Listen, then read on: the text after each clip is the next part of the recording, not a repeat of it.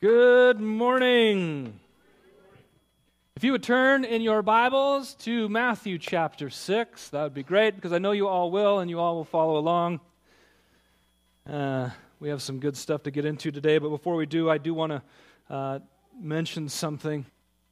We began to mention, I think last week or the week before, that we have a missions trip coming up end of January, about January 21st, I think. They're going to be heading out through early February, coming home on like the 2nd or 3rd, actually maybe even the 4th of February. And if you are unfamiliar with our situation in South Africa, there's Regions Beyond Churches there, which is the network we belong to. We are friends with a man named Paul Simpson there who oversees a lot of churches in South Africa, Tanzania, I think Zimbabwe and Mozambique. Anyway, Paul is one of the most prolific church planners and people that raises leaders that I know on the planet. And I've gotten to know him on several trips to, in Dubai, South Africa, Greece, different places that I've been with Paul. And we're going to serve him by helping them move into a honey factory that is being converted into a church. And Paul has moved to this town himself. He's brought a team of about 30 people with him. And it's being converted to a church, and they're going to launch while we are there. So that last Sunday that we are there in South Africa, we'll be joining the church there for their launch, as well as helping with a training center that's nearby where Paul is raising leaders and training teams as they come in, both long-term and short-term, there nearby. So if you have wanted to do a missions trip, this is an opportunity that I would highly recommend. It's not going to be starving to death in the jungle somewhere. It's going to be challenging on some levels as well. So it is going to be really healthy. We want to continue to network and partner with Paul. I was talking to Paul on the phone the other day, hoping to have him here sometime this next year, and then you will get to hear some of why I'm so excited about what Paul does. If you have questions about that, see me, or if you know Owen and Becky Voigt, see them. They will be leading that team as they do every year to South Africa. So that opportunity is coming.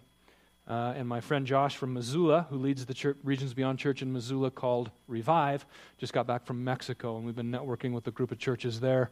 So we're going to have a lot of opportunities for Mexico, it sounds like, this next year as well. So get your passport, save your money, because we got places to go and things to do for the sake of the gospel around the world. It's exciting. I hope you had a great Thanksgiving weekend. Did everybody get full? Are you still full? You're full of something. All right. How about happy end of hunting season? I thought I'd hear a few more than that. All the hunting widows or widowers quite happy to be having their spouses back after this weekend. We're going to be talking about prayer today. Hopefully did you pray over your turkey? Did you pray that your turkey would taste good? Did your family gather and say grace? It's a great time. The holidays are a great time to stop and give thanks to God on Thanksgiving and during the Christmas season to pray, to bring our requests before God, to come before Him, to ask Him, to seek Him. Maybe you were praying for your friends and family that are far away. Maybe you're praying for your meal. Maybe you'll be doing a lot of that over the holidays. When we concluded our series, Inner Being, a couple weeks ago, a series on mental health we just finished, one of the responses that I talked about was a response of prayer. And I barely brushed on it, and I thought, boy, it'd be a good thing to talk about this subject of prayer. Doesn't sound like rocket science, but maybe as we unpack some of these things, you'll see there's quite a bit to it. And there's very strong indication that prayer ought to be a part of your daily life and my daily life. Something that we do all the time, constantly bringing ourselves before God. I ended with this scripture out of James chapter 5, verse 16, when I was talking about prayer a couple weeks ago. A great passage to consider. Therefore, confess your sins one to another and pray for one another, that you may be healed. The prayer of a righteous person has great power as it is working. Therefore, confess your sin and pray. There's a lot of power with the things that we say. We could talk today about the power of your words. and how important they are. We confess our sin. We talk about what's going on in our lives. We bring it before others because it's healthy to bring things into light. And what do we do with it? We pray. We bring it before God, not just each other, and we ask, God, heal us in this situation, whether it be forgiveness of sin or actual things we need healed from in the physical or emotional realms. That's why we talked about that with mental health. We need to be bringing our lives before God on a regular basis, asking for His intervention and His guidance and His hand to be a part of our lives. How do we do that? We ask. We pray. Prayer is important, and our words are important, and so we need to be speaking to God as well as one another. But there's this funny little caveat at the end of that passage. The prayer of a righteous person has great power as it's working. Oh, a righteous person. Okay, I'm not one of those. I'm not a righteous person. I have reason to believe that my prayer won't be heard because I'm not righteous. Well, I have good news for you today. You don't have a righteousness that's yours.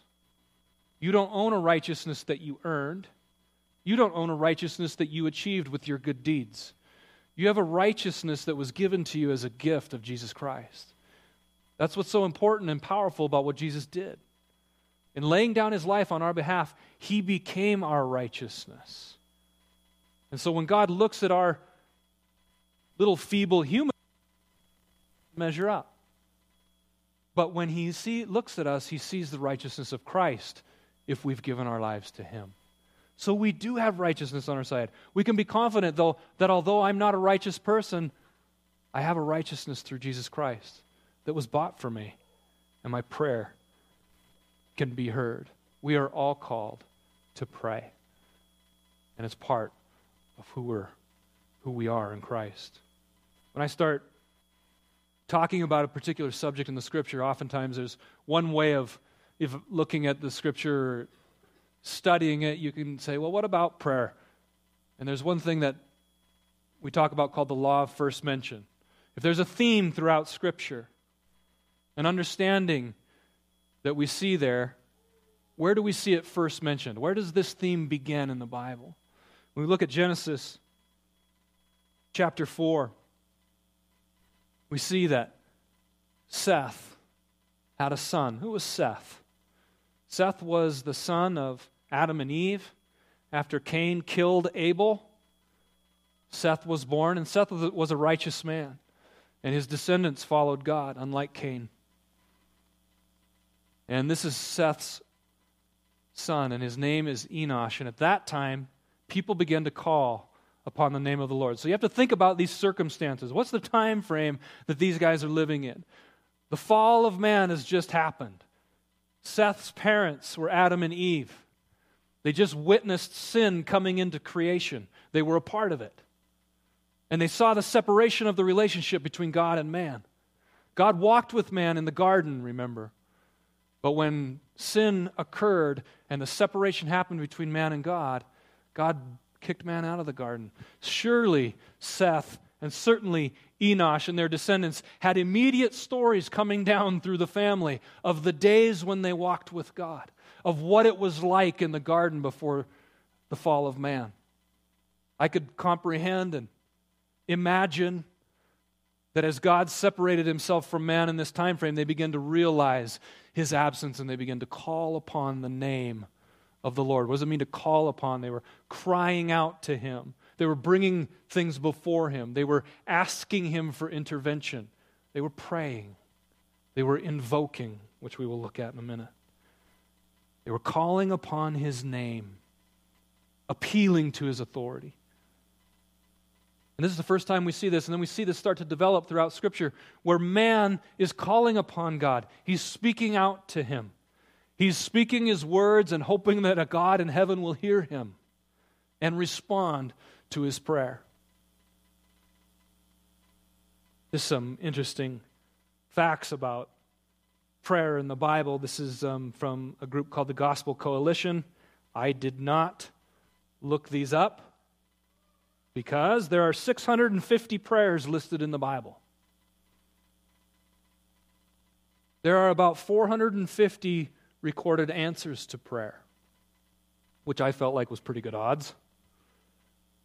Garth Brooks' song, Unanswered Prayers, got nothing on this. Jesus prays about 25 different times during his earthly ministry. Paul mentions prayer in its variety 41 times. What do we see in the Scripture? If I see 450 prayers being answered, if I see Jesus praying repeatedly throughout his short time of ministry, if I see Paul constantly encouraging us to pray, what logical conclusion do I come to? I should pray. Prayer is a part of my life. Prayer is a part of my relationship with God. Prayer is something that God invites me to do, and he's made a way for me to do. It's something that matters. My prayers matter in the big scheme of things. We really see that picture painted well for us in the Scripture. But so what is it? We talked about the word invoking. What does it mean to invoke or an invocation?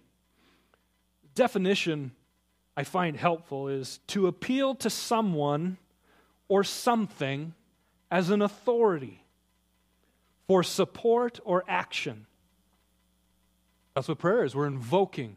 We're looking to God. We're appealing to his authority, asking him to take action on something, for something on our behalf, looking for support, recognizing him as an authority in that. It's to call earnestly for, just like we see in the very beginning with Enosh, and at the time of Enosh. People begin to call upon the name of the Lord, invoke, appeal to his authority. It's like a dialogue as well. I think a lot of times when we think about prayer, we think about the prayers we can recite. We always think about us talking to God, and yes, those are our prayers. But what does our time in prayer look like? We believe that God speaks to his children today. The sheep know the voice of their shepherd. We know his Spirit is within us. So even in our prayer time, sometimes we just need to be quiet and listen too. It's part of our relationship with God. It's not as if we can just say magic words and God is obligated to respond. That isn't what this is about. This is about a relational dialogue between you and God. Pray to God, it's relational. It's almost like a conversation, but you're appealing to his authority. We see the example in Scripture and in life where people come before the king with their requests. All kinds of requests. They might want justice. They might want mercy. They might need help with a situation. And they come before their king. That's an invoking of his authority. That's what prayer is. We come before our king. Now, in some countries, at some times, it was a high-risk venture to bring yourself before the king, because if he didn't like you, he could end your life. Fortunately, we have a king where the Scripture says we can approach his throne with confidence, Hebrews teaches us. That you and I can come before God with a sense of confidence. So even though we're not righteous in and of ourselves, we have a righteousness through Christ that allows us to access him, to ask him for things, to be like his children that come before him, requesting something of their Father. But I do want to just remind us that it isn't just a formula where I speak and God is my genie in a lamp and grants my wishes. This is a relational dialogue that takes place between man and God. But certainly he's the authority in this situation. There are lots of attempts out there to categorize prayer in different ways. You will recognize these, some of these. I'm not going to unpack them much because it's not necessarily helpful to our conversation today, but we know there's all types of prayer. And hopefully you practice some of these. There's a prayer of faith. James talks about prayer and faith makes a sick person well. Wow, I need some of that. I need some faith. Well, when we have a promise from God, something we're really believing for and believing in, we can pray in faith for something. There's prayers of agreement. In the morning, when we gather before the services start, all the volunteers and staff and myself, we gather over here and we have a little time. We call huddle. You're invited. Anybody can show up to that, but one of the things we do towards the end, after going over the details of the day, is we pray together in agreement for the day. We pray in agreement. It's corporate prayer, the prayer of agreement, where we all join together in petitioning, invoking God, saying, God, intervene on our behalf in this way. Help us minister to the people that are coming today. Guide us during worship. Help JR not to totally screw it up today. Those kinds of things. Let your presence be felt here. Let people feel loved when they come. We're calling on God to do that because we know in our own strength that's going to be insufficient to accomplish what we want to accomplish. So we call upon the name of the Lord in agreement. So when we pray corporately, it's a prayer of agreement. Prayer of request. This is what we're familiar with. I need, I want, I have something, I'm requesting something. Prayer of thanksgiving. Not just on a holiday, but every day. The Scripture talks about entering His courts with thanksgiving. I will enter His gates with thanksgiving in my heart. Should we sing it?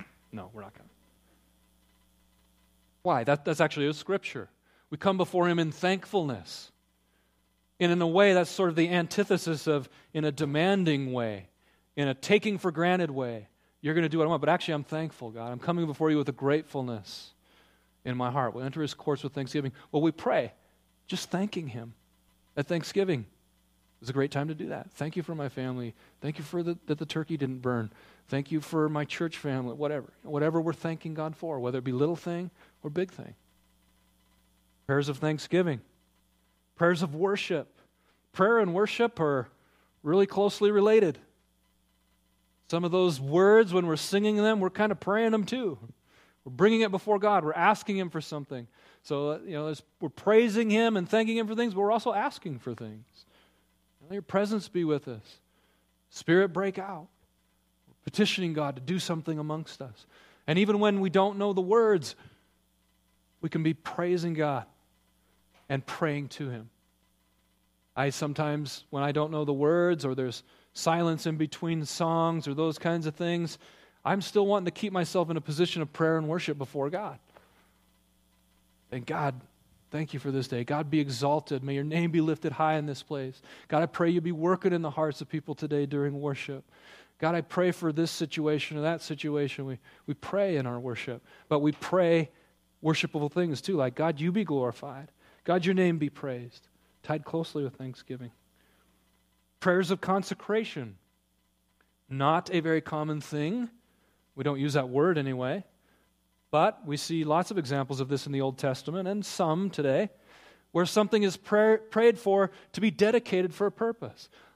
You could maybe say that when we ordain an elder in the church, we're consecrating them, we're setting them apart for a purpose, particularly. Something being dedicated to God. There were lots of items and sacrifices in the Old Testament and people that were consecrated to the Lord. They were set aside for His purposes. Maybe our baby dedications are a bit of a reflection of that. They're prayers where we dedicate things. Prayers of intercession. Praying, interceding on behalf of somebody else, trying to stand in the gap for somebody. Prayer in the Spirit. What does it mean to pray in the Spirit? Pray in tongues. Ooh.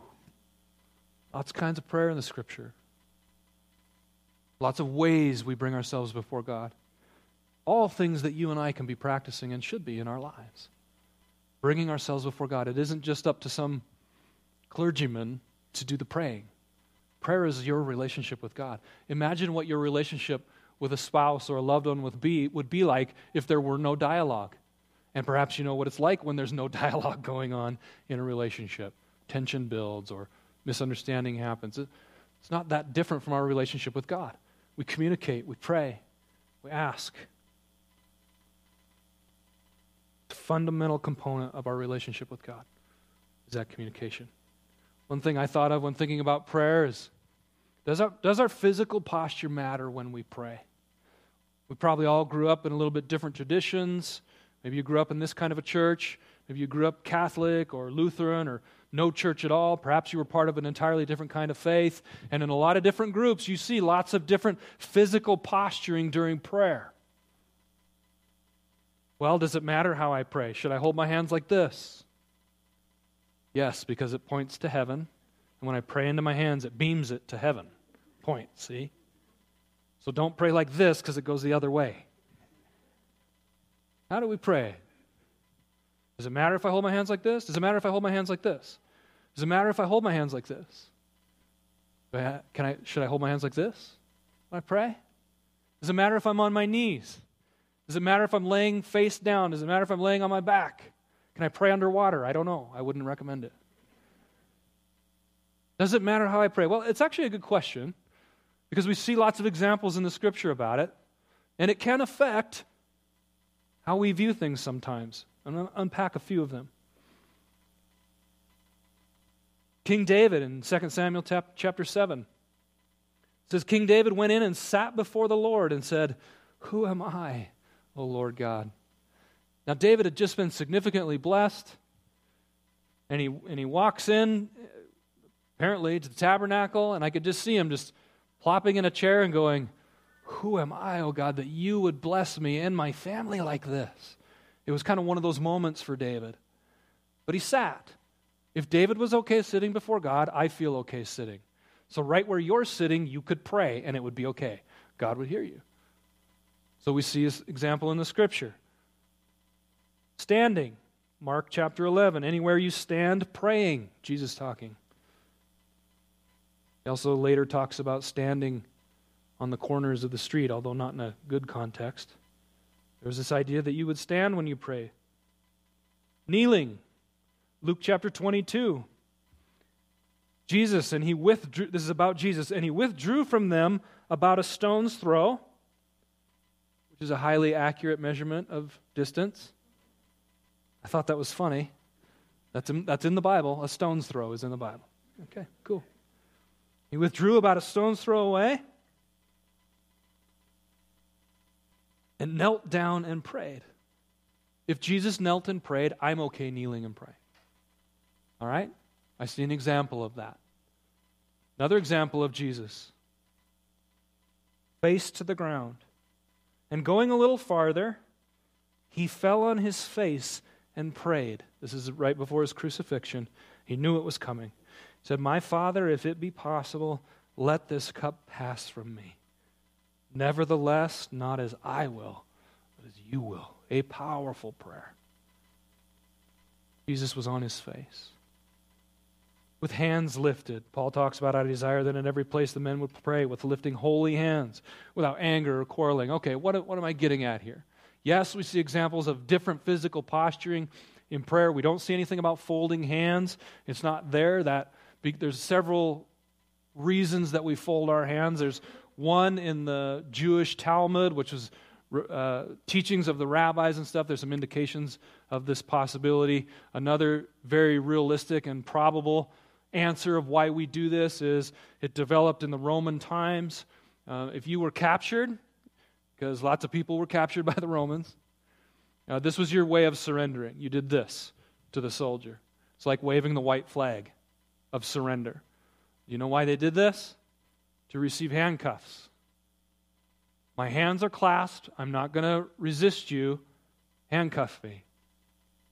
So this and this both are reflections of that. And so we use that a lot. We see the imagery of begging for something. I'm surrendering to you and begging you for mercy or more turkey or that Nintendo I want for Christmas.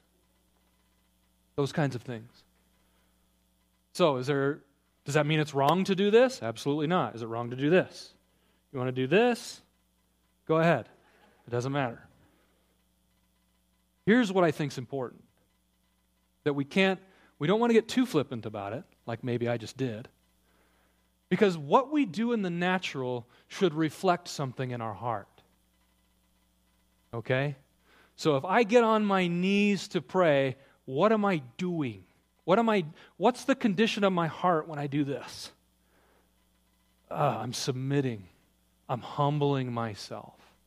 I feel awkward in front of you right now doing this. Because it's a humble position. And I'm over 40 and might not be able to get up. But this ought to reflect what's actually going on. I should mean it when I do it. When Jesus fell on his face to pray, was he doing that because he felt like God would answer his prayer if he laid on his face? No, he's desperate. It's a sign of his desperation and his agony. Maybe you've felt like that before. I know I have. I just want to lay on my rug and cry out to God in such desperation. What we do physically ought to reflect something that's actually happening in our heart. Otherwise, it's just hypocritical. Which brings me to a thought about superstition. What is superstition? So faith, because I believe something, ought to prompt me to action.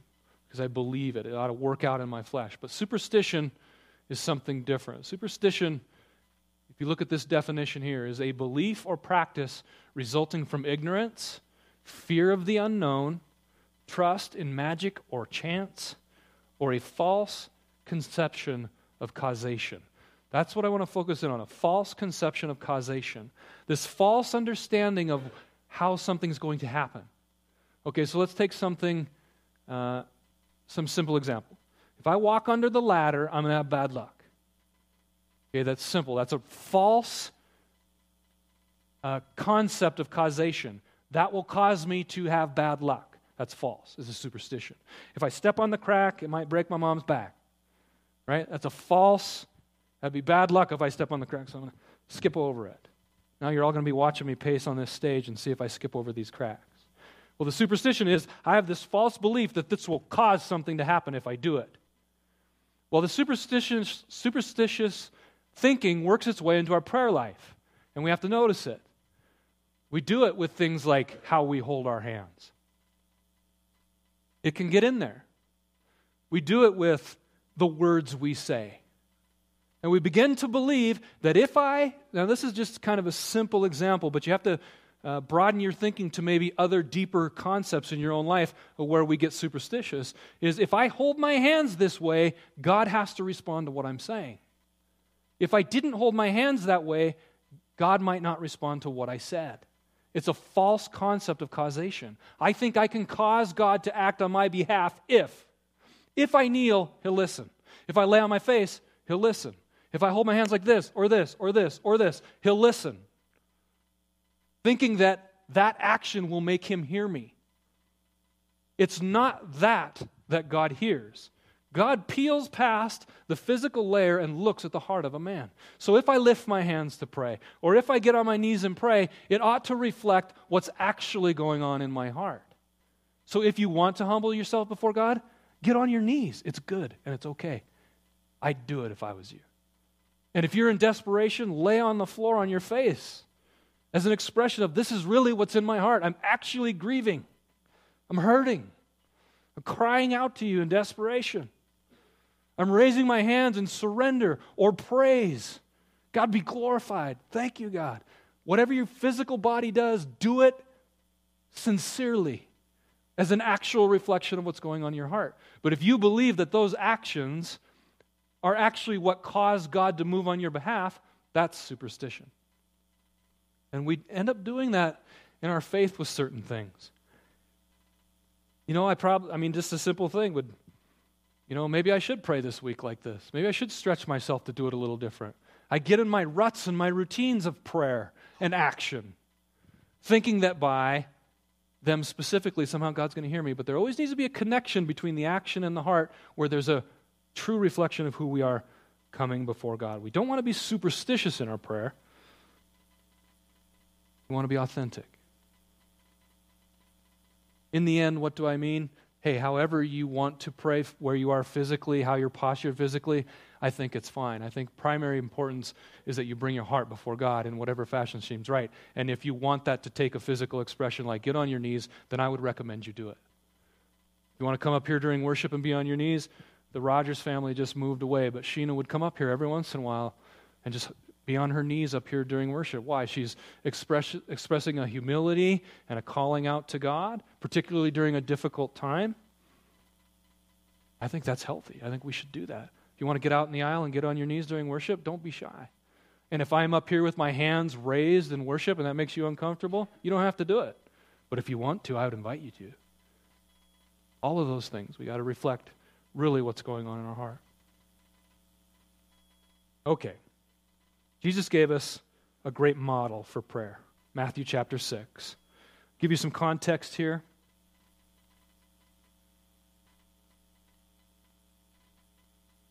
Chapter 6, verse 5 of Matthew. And when you pray, you must not be like the hypocrites. Jesus is always coming against hypocrisy, and we all have hypocrisy. We all have an ideal that we want to attain to, and sometimes we put it out there as if it's real, but we know that inside there's some conflict of interest. There's some things warring against us, and so we feel a little bit hypocritical. I'm not everything I think I should be. So we need to acknowledge that that's true, but he's coming against something where this hypocrisy is rampant amongst them, looking like something on the outside, but not being it at all on the inside. When we pray, we don't want to be hypocrites. For they love to stand and pray in the synagogues and in the street corners. Here's the catch, that they may be seen by others. What's the motivation of these people to pray, these hypocrites that Jesus is criticizing? They want to look good. They want to stand up in front of people and have these nice prayers or nice whatever they have to say, and the only reason they're doing it is to look like something to everybody around them. There's a hypocrisy there. Truly I say to you, they have received their reward. But when you pray, go into your room and shut the door and pray to your Father who is in secret, and your Father who sees in secret will reward you. What's he getting at here? If you need to be able to go into your room where nobody can see and no one's going to know, and you're not doing it for anybody but God and yourself. It's just between you and God. There's no hypocrisy able to work its way in. It's just you and him. Okay, we could get superstitious about this and say, then you should only ever pray by yourself in your room. Well, that doesn't line up with the rest of Scripture. But what is Jesus getting at? This needs to be a private thing. There needs to be something authentic about it. Not something done in front of people to look like something. When you pray, and I think it draws attention too to the relational aspect of this. Just you and God. You do it in secret, he rewards what's done in secret. Why? Because you didn't do it for your own glory. You didn't do it to look like something to everybody else. You did it just between you and God. And God honors that. And there's wisdom in that.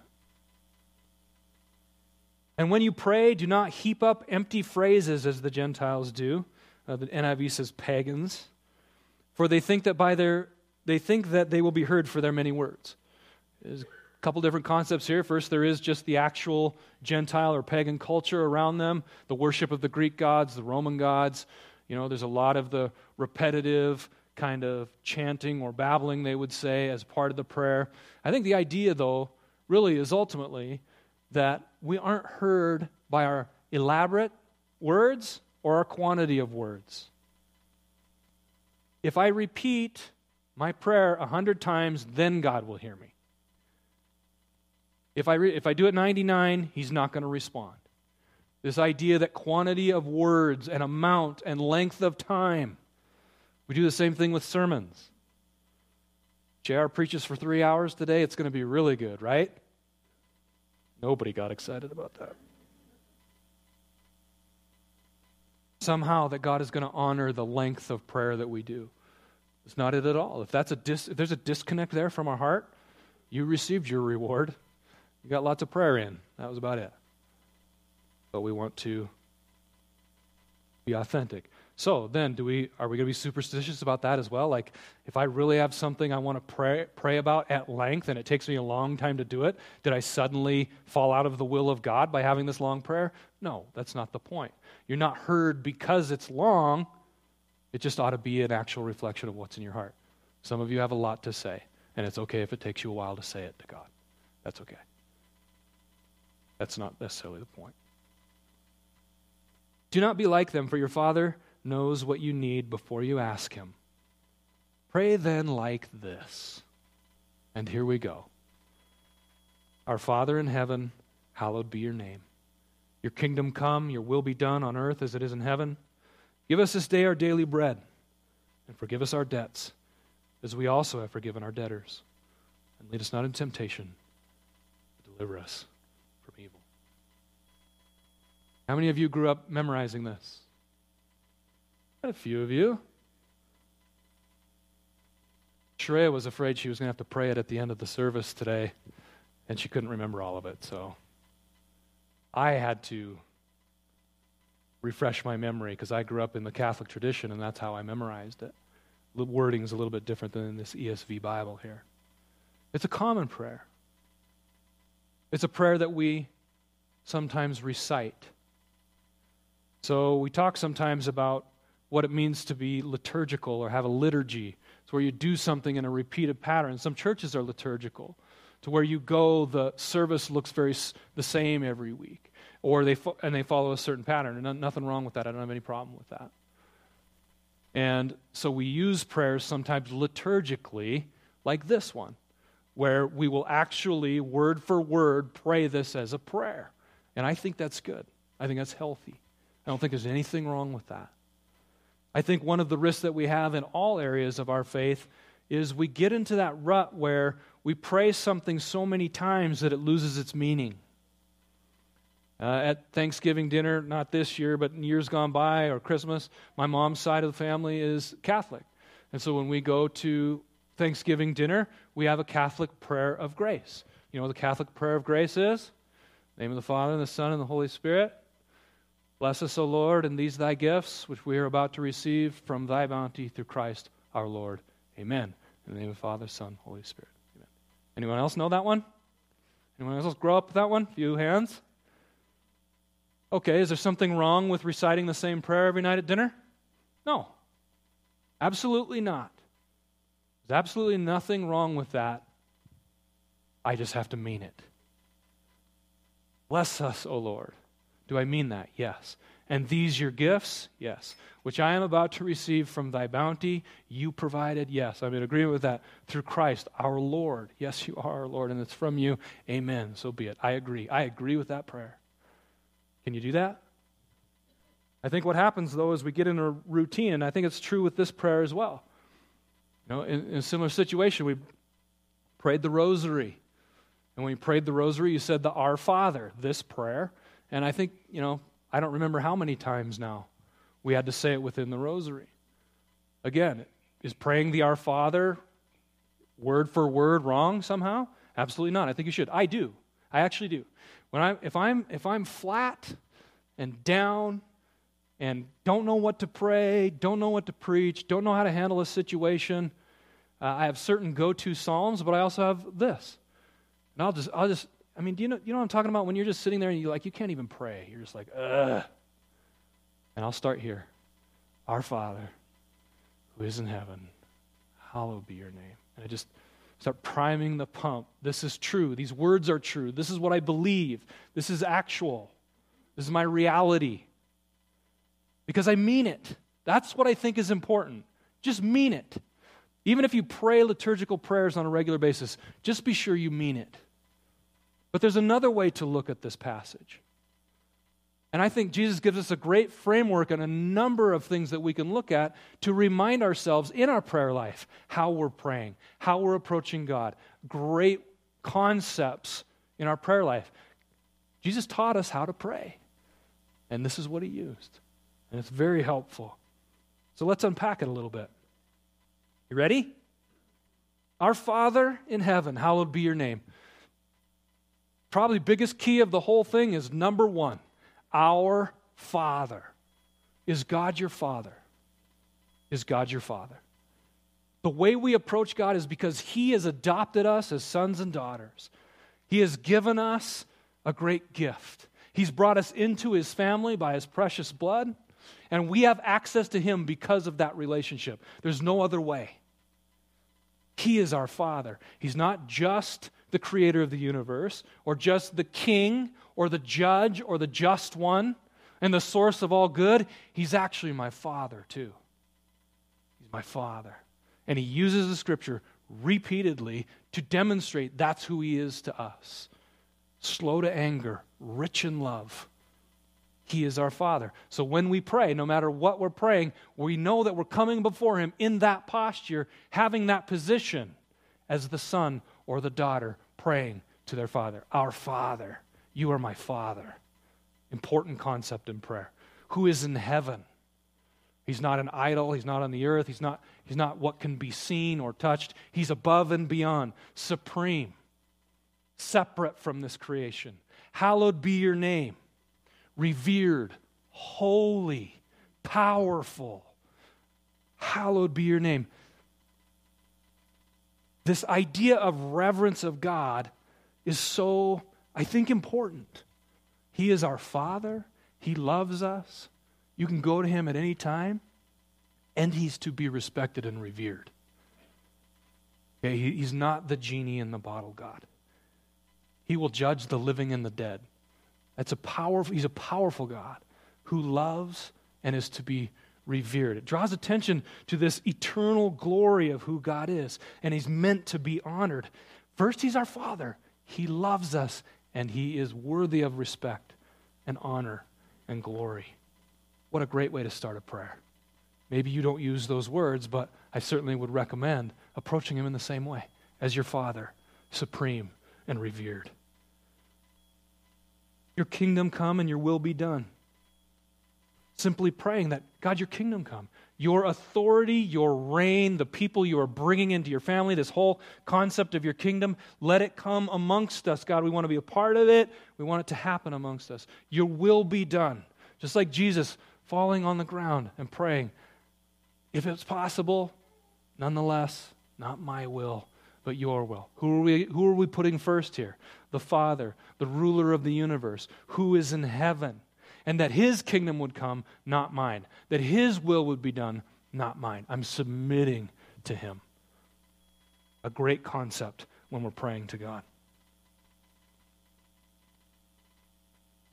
Give us this day our daily bread.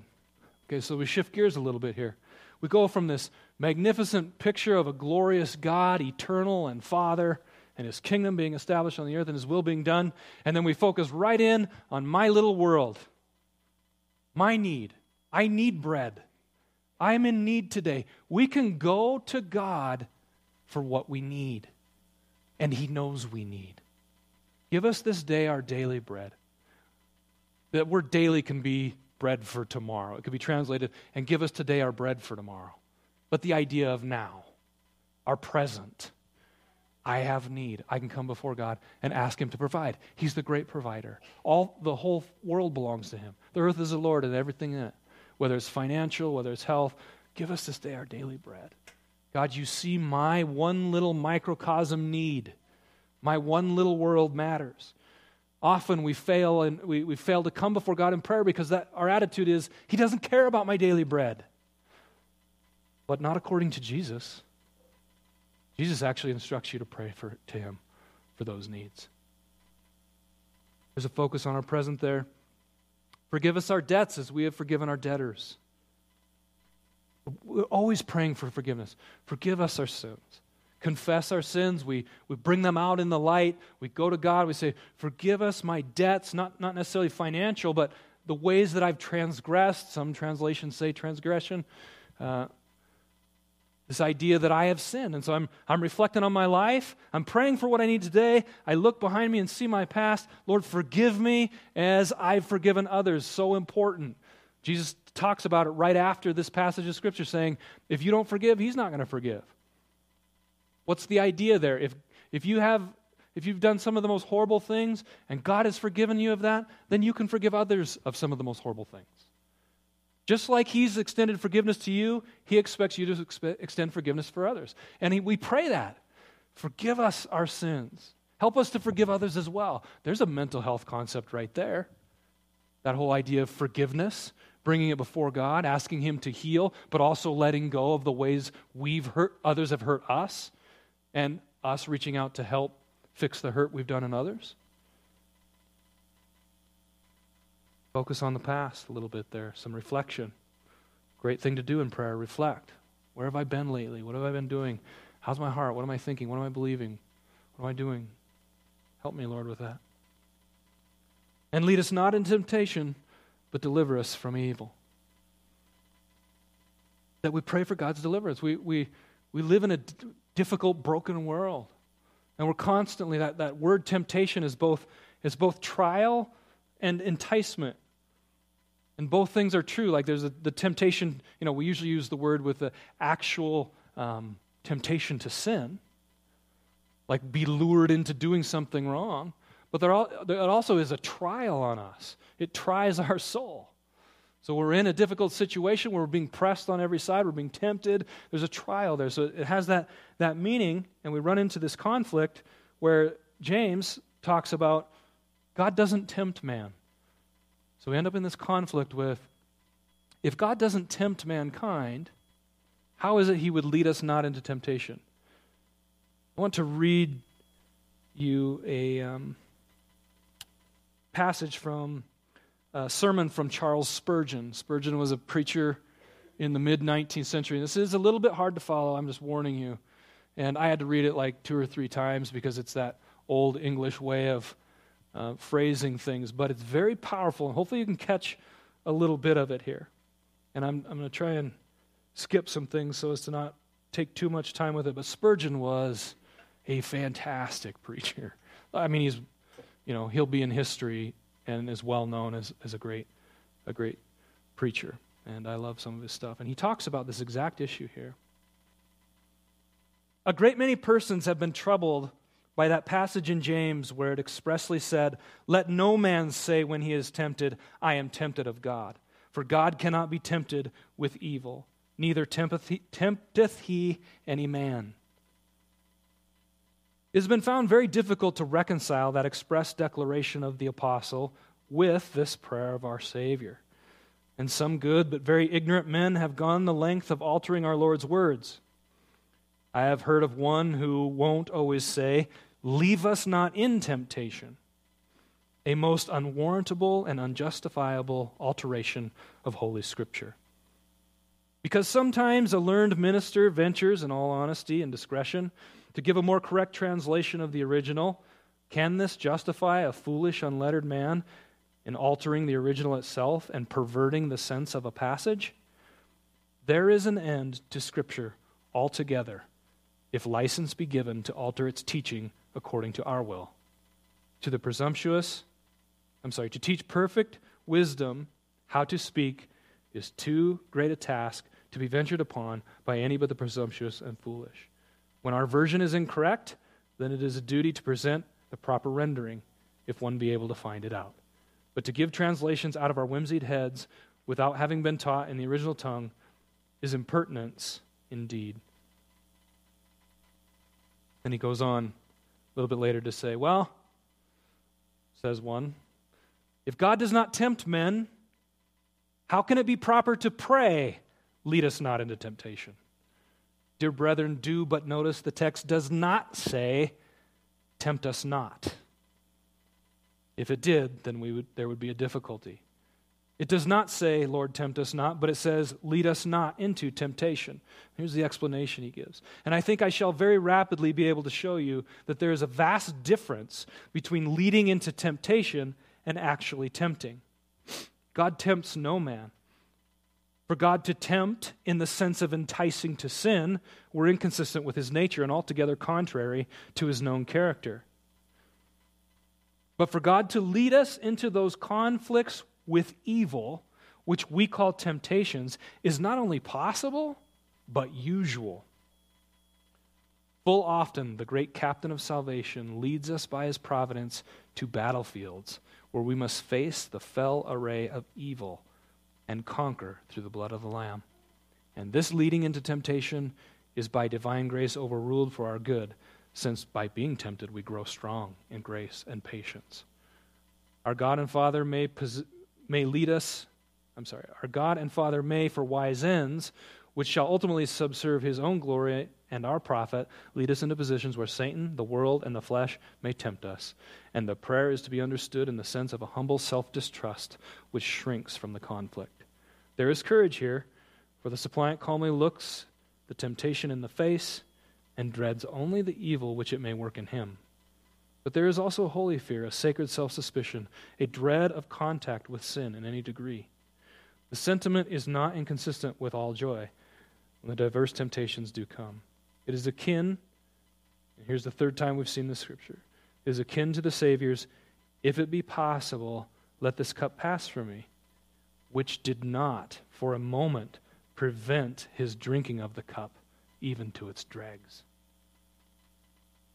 I hope you caught in there some of his teaching on it, but also that even in Jesus' prayer and his submission to the Father, he drank that cup.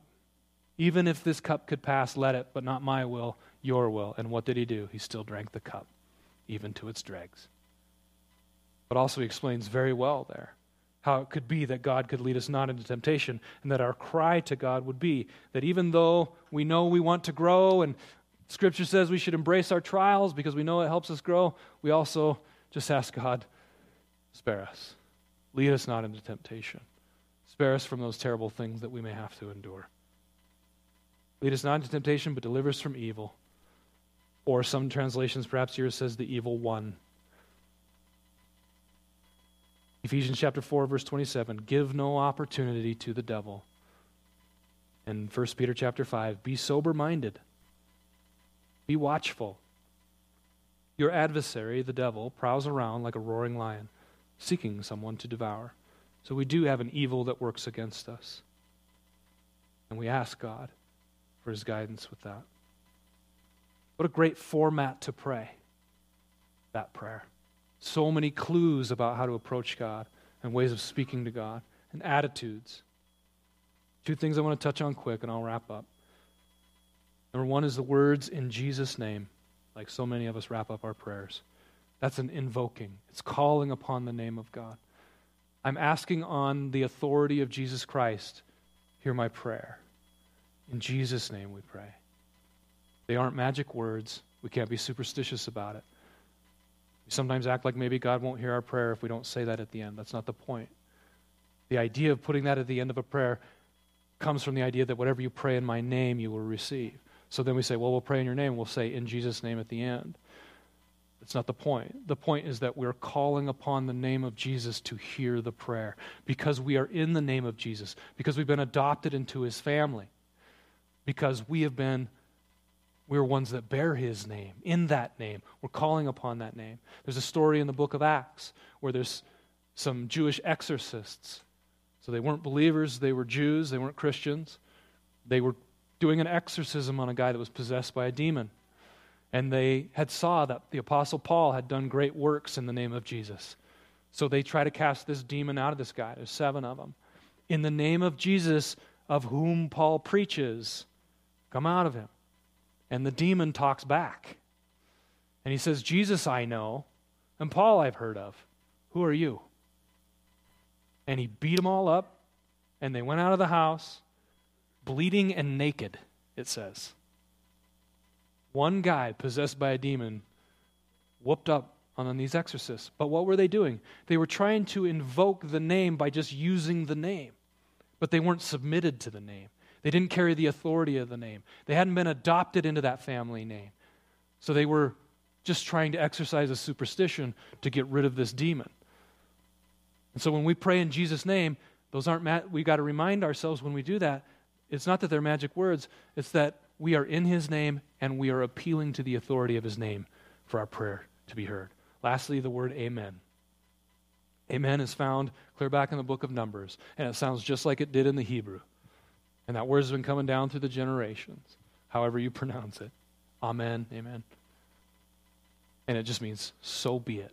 Let it be done. I am in agreement. So when the preacher says something we really agree with, y'all go, amen, which I didn't hear any today, so hopefully you're still in agreement. And why do we end our prayers with amen? It's not a magic word that makes our prayer be heard. It's us expressing something real inside of us that says, yes, so be it. I'm in agreement with this. Bam. So when you pray, because I'm assuming you do, just remember these things, these concepts of prayer. When you say in Jesus' name, remember why you're saying it. And when you put amen at the end of your prayer, or when you say amen to something someone has said, remember why you're saying it. You're in agreement. Would you stand? We're going to pray. Does anybody have any guesses what prayer we're going to pray?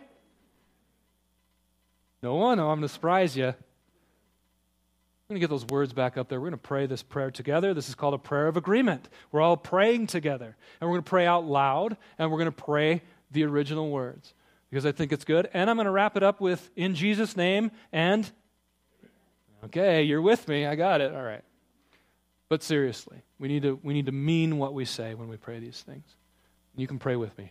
Our Father in heaven, hallowed be your name. Your kingdom come, and your will be done on earth as it is in heaven. Give us this day our daily bread, and forgive us our debts, as we also have forgiven our debtors. And lead us not into temptation, but deliver us from evil. In Jesus' name, amen. Have a great week, you guys. Thanks.